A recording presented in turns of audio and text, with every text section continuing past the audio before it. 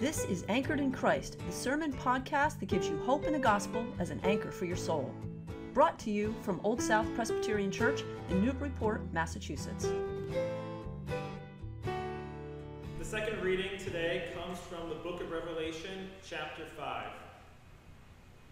Then I saw in the right hand of the one seated on the throne a scroll written on the inside and on the back, sealed with 7 seals.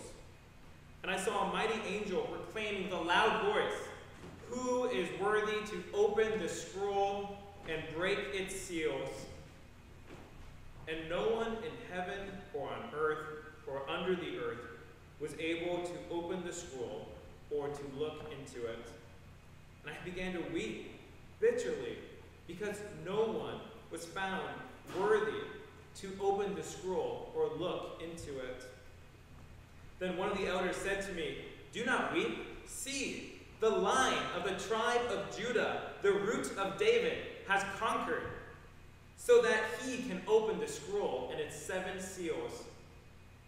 Then I saw between the throne and the 4 living creatures and among the elders a lamb, standing as if it had been slaughtered, having 7 horns and 7 eyes, which are the 7 spirits of God sent out into all the earth. He went and took the scroll from the right hand of the one who was seated on the throne. When he had taken the scroll, the 4 living creatures and the 24 elders fell before the Lamb, each holding a harp and golden bowls full of incense, which are the prayers of the saints. They sing a new song. "You are worthy to take the scroll and to open its seals, for you were slaughtered, and by your blood you ransomed for God saints from every tribe and language and people and nation. You have made them to be a kingdom and priests, serving our God, and they will reign on earth."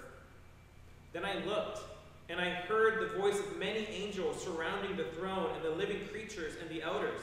They numbered myriads and myriads and thousands of thousands, singing with full voice, "Worthy is the Lamb that was slaughtered to receive power and wealth and wisdom and might and honor and glory and blessing." Then I heard every creature in heaven and on earth and under the earth and in the sea and all that is in them singing, "To the one seated on the throne and to the Lamb be blessing and honor and glory and might forever and ever." And the 4 living creatures said, "Amen." And the elders fell down and worshipped. Well, good morning, Old South Church family. It's great to be with you here this morning. I've had the chance to tune in online through most of the sermon series with you, so it's very special for me to get to be here in person and online with all of you. This is our last day on the series through the Lord's Prayer. And I don't know if it occurred to you, but it occurred to me this week that the Lord's Prayer is probably the set of words that have been most spoken throughout all of history. And if that wasn't reason enough to want to study in depth the Lord's Prayer, then the fact that our Lord Jesus Christ gave it to us should be enough. Jesus gave us, his church, this prayer, both for us to say back, to pray back to God, and to use as a model for every other prayer we say and lift up to God. So as we study the last line of this prayer, listen to what the Lord Jesus has to teach us, his church, for how we should approach God in prayer. Now, our passage today is going to teach us 3 things about the aim of prayer. First, the reality of the kingdom. Second, our opposition to the kingdom. And then third, God's gracious invitation to the kingdom. So the reality, our opposition, and then the invitation to God's kingdom. So first, this passage teaches us about the inescapable reality of God's kingdom. Now, we're reading from Revelation, and yet our prayers from the Gospels. So you might be wondering, why Revelation? Well, I'm sure by now, and by this point in the sermon series, most, if not all of you, have memorized this last line of the Lord's Prayer. But if you flip to the Gospel of Matthew or Luke, you might be surprised that it's not actually in the text. It might be in the footnote. And that's because this line, the Lord's Prayer, was probably added by early Christians as a fitting conclusion to the Lord's Prayer. And I think it's appropriate and fitting for us as well to use it because it captures so many truths that we see in Scripture. So we're in Revelation today because I think it captures very well the truth in this line of the prayer. Well, you might be thinking still, okay, Ben, I get it. Like, Revelation shows us that God has a kingdom, that he's king, but is it really practical? Like, I'm not convinced that we're going to have any practical takeaway from a vision of heaven. I mean, what good could that be? And if you were thinking that, I would just humbly reply saying, actually, this vision is one of the most practical parts of Scripture you can have. Well, why is that? Well, Hope and I love to watch movies, and there's a movie series out right now that you may have heard of called Marvel. It's the superheroes with Captain America and Iron Man and Thor. And this summer in COVID, Hope and I have been rewatching the Marvel movies. And as I get to know the characters more and more, it's really interesting to see how they develop over time. Now, one of the main characters is Tony Stark, Iron Man. And he is a total playboy, and he loves to get by on his intelligence and on his weapons company. And life for him is all about him. But then, as these movies go on, he begins to see that what he thought was reality was really just a little bubble in the entire universe that far exceeded anything he could have expected or dreamed of. And as Tony Stark began to see more and more of what reality really was like, he began to change. And instead of being the self-absorbed, selfish man who was just in it for himself, he became a man who was willing to risk the ultimate sacrifice to save the entire universe. Or you might ask, why? Why did Tony change? And I would offer it was because he began to see reality as it was.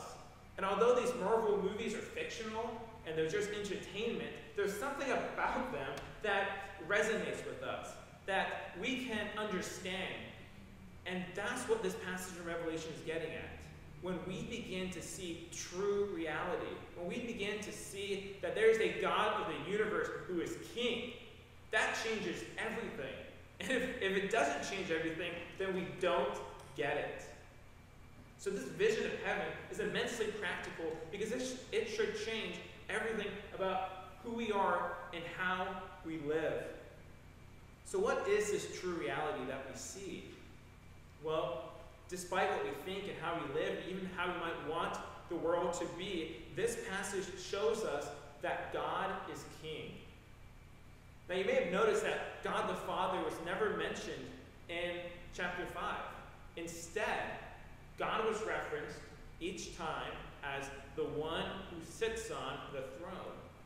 And it's kind of like how when Hope and I were in the UK this past year, Brits would sometimes refer to the Queen as the crown. They would refer to Queen Elizabeth specifically in her essence as the monarch. And in this text, we see John referring in his vision to God the Father by the throne, as the king, the one who sits enthroned over the entire universe. So this passage, Revelation, shows us that God is king, he's enthroned, that the kingdom and the power and the glory are God's. Now, those are words that we often repeat in the church, kingdom and glory and power. So let's just take a few minutes to unpack what these terms mean. Hope and I were in Edinburgh, Scotland for most of this past year before COVID hit, and I was studying at the Divinity School. And the Divinity School just so happened to be within a stone's throw of the castle.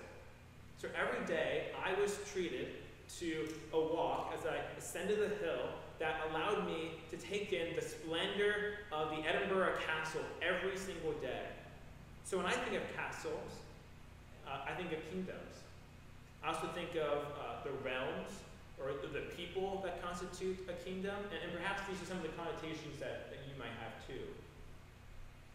But when Scripture talks about kingdom, we see that it's actually talking about more than just the people and the land, or a castle, or a realm. Kingdom is actually a word that refers to God's authority, his sovereignty, his right to rule. So when we say that the kingdom is God's, we say that you alone have the right to rule. You alone are a king over all. And then power. And power goes hand in hand with kingdom, because power is how God is able to do anything and everything. Power is how God takes his right to rule and applies it, is how he enacts it. And then glory. Glory is a multifaceted term in Scripture, but it's not really a word that we use very much today. I mean, maybe you go out some morning to see the sunrise, and you say, that's a glorious sunrise. On my wedding day, I thought, I am marrying the most glorious bride. But other than these occasions, we don't really use the word glory. But in the Bible, it has a deep meaning. And on the one hand, like a sunrise and like a bride, glory can talk about a physical manifestation, how God is radiant, how he is this fiery manifestation that blows away any concept that we have. He is so beautiful. But glory also means weight. The Hebrew word for glory is kavod, not COVID, kavod. And it means weight and heaviness. And in the same way that you might say, he has a heavy responsibility. It means that God is due respect, honor, dignity. And we also see glory used as power and might, that when God comes in his glory, he's going to vanquish all of his enemies. So we can see that kingdom and power and glory are overlapping concepts that together, when we affirm them of God, we're confessing together that God, you alone are all-powerful. You alone are beautiful. You alone have the right to say how we live our life. So we see first this inescapable, true reality behind the curtain that God is king. But then second, this passage shows us that we have an opposition to the kingdom. There's a problem, right? And if you look in the text with me, you'll see right after John has noted that God, or the one who sits on the throne, has a scroll in his hand, a mighty angel proclaims with a loud voice, "Who is worthy to open the scroll and break its seals?" Right there is no one in heaven or on earth or under the sea, anywhere in the entire cosmos, who is able to open this scroll. And as a consequence, John starts weeping. Now, this is Revelation, and Pastor Sarah's going to begin a Bible study, and I'd love to be there because this can be a really tough book to understand. What is a scroll, and why is he weeping? I mean, we're kind of taken aback, like, take a chill pill, it'll be okay. But if we really understood what the scroll was, we'd be weeping too. This scroll contains the promises and the expectation of God's kingdom in its full manifestation. It is the promises from the Old Testament on of all that God has promised to do for his people contained in this scroll. While God is king and he has all power and all glory, it hasn't been fully revealed yet. And yet, it will be. So John realizes that until someone is found who is worthy, this isn't going to be reality. So one commentator describes why John was weeping like this. These are not tears of the prophet, thwarted in his expectation of seeing into the future. His frustration goes deeper than that. Until the scroll is opened, God's purposes remain not merely unknown, but unaccomplished. John weeps with disappointment because the hope of God's action appears to be indefinitely postponed. John weeps over the delay of God's kingdom. And I wonder if we do as well. I don't know if you know what this past Friday was, but it was the 57th anniversary of Martin Luther King Jr.'s I Have a Dream speech. And in that speech, he really encapsulates what it means to have this longing and this desire to see a future that is so unlike what it is now. Speaking of reconciliation, he says, I have a dream that one day on the red hills of Georgia, the sons of former slaves and the sons of former slave owners will be able to sit down together at the table of brotherhood. But he goes on to an even greater vision of what the future can be, drawing from Scripture. And he says, I have a dream that one day every valley shall be exalted, every hill and mountain be made low, the rough places will be made plain, and the crooked places will be made straight. And the glory, we might say the kingdom and the power and the glory shall be revealed, and all flesh shall see it together. Do we weep over the delay of God's kingdom? I know I don't, not like I should. But this passage shows me that that should be our desire. But what would it look like to live by this kingdom? What would it look like to not only desire it, but to be a part of it? And that's why we looked at the Beatitudes. Because the Beatitudes are one description of the transformation that happens in us when we see true reality. If Tony Stark could become playboy to superhero, then think what God could do in any of us to make us into someone completely new. And the Beatitudes give us a list of qualities for those who will inherit the kingdom. And you can see that list in Matthew 5 or back in your bulletin. And we see examples like, blessed are the poor in spirit, for theirs is the kingdom of heaven. Blessed are those who mourn, for they will be comforted. Blessed are the meek, for they will inherit the earth. Now, some of us might be used to hearing these Beatitudes, but if we just look at them anew, they're kind of strange. Right? Like the meek, the weak, the criers are going to inherit the earth. What about finders, keepers, losers, weepers? Right? How are they going to get this? I thought nice guys finish last. But Jesus is describing those who truly pray for and acknowledge that God is king. So let's just look at those first three briefly. To be poor in spirit is to recognize that in ourselves we are nothing, and we do nothing in and of ourselves. One pastor described a similar thought to me by saying, the only thing it takes to be a disciple of Jesus is need. It's to recognize that we can't do it on our own. We can't be independent. We have to be dependent on God. Or what about the second one, those who mourn? That's to realize that the problem isn't just that we can't be independent. The problem is that we have sin that we need to weep over. And that's why we have a prayer confession every week. That's why last week Pastor Sarah talked about the dangers of sin when we succumb to temptation. And how about the meek? Being meek means to be humble.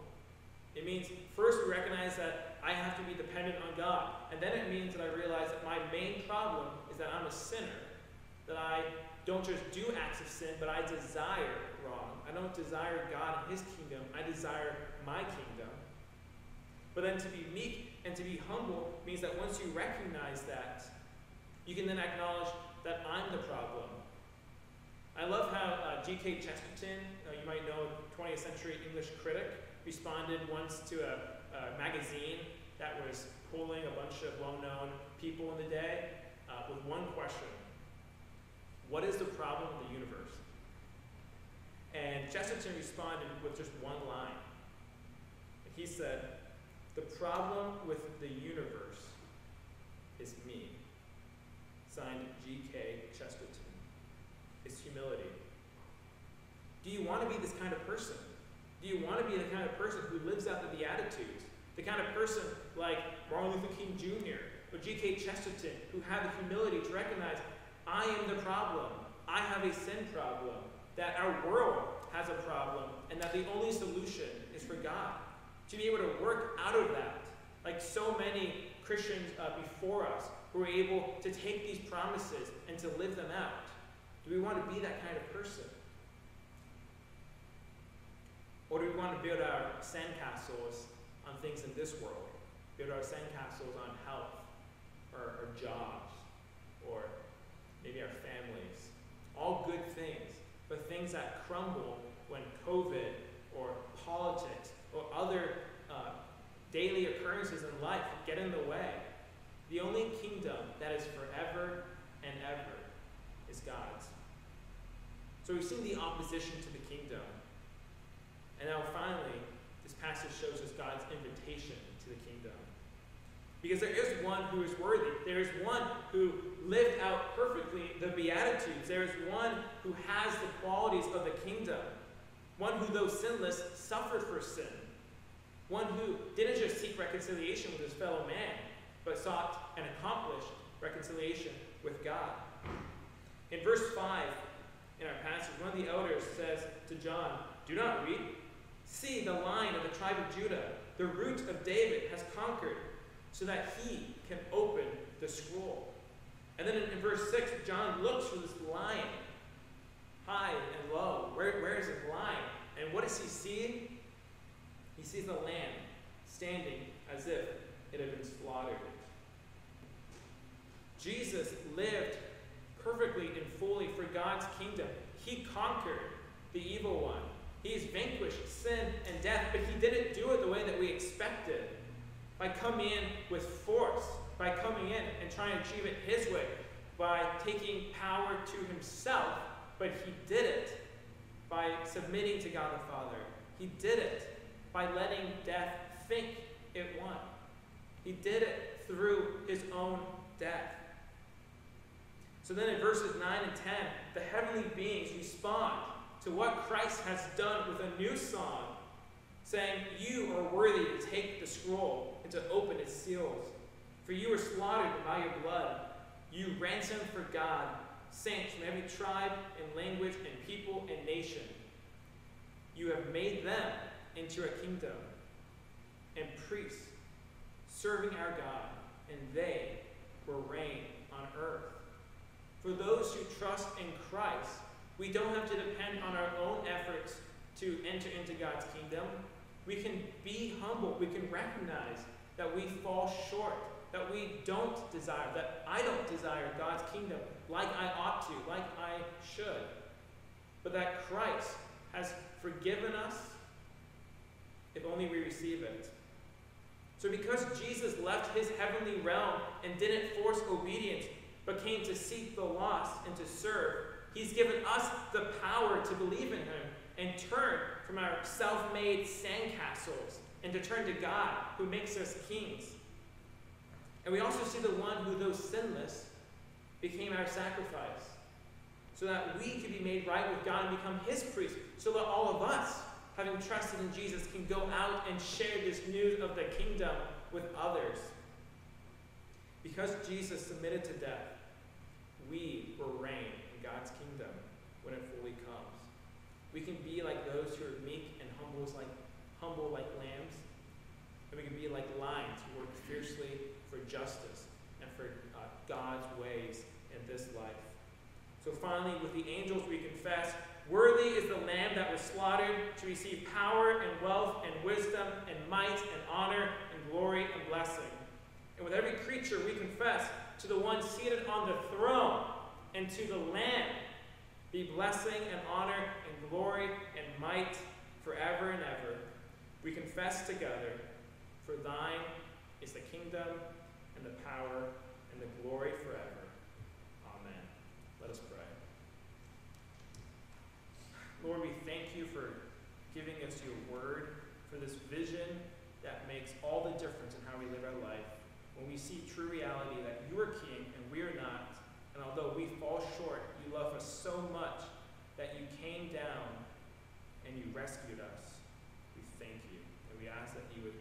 Help us to trust and believe this more and more so that we could live this out. In your Spirit's power we pray.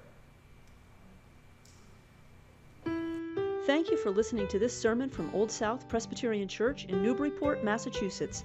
If you'd like more information about our historic church, or you'd like to find out more about the Gospel of Jesus, please visit our website at oldsouthnbpt.org.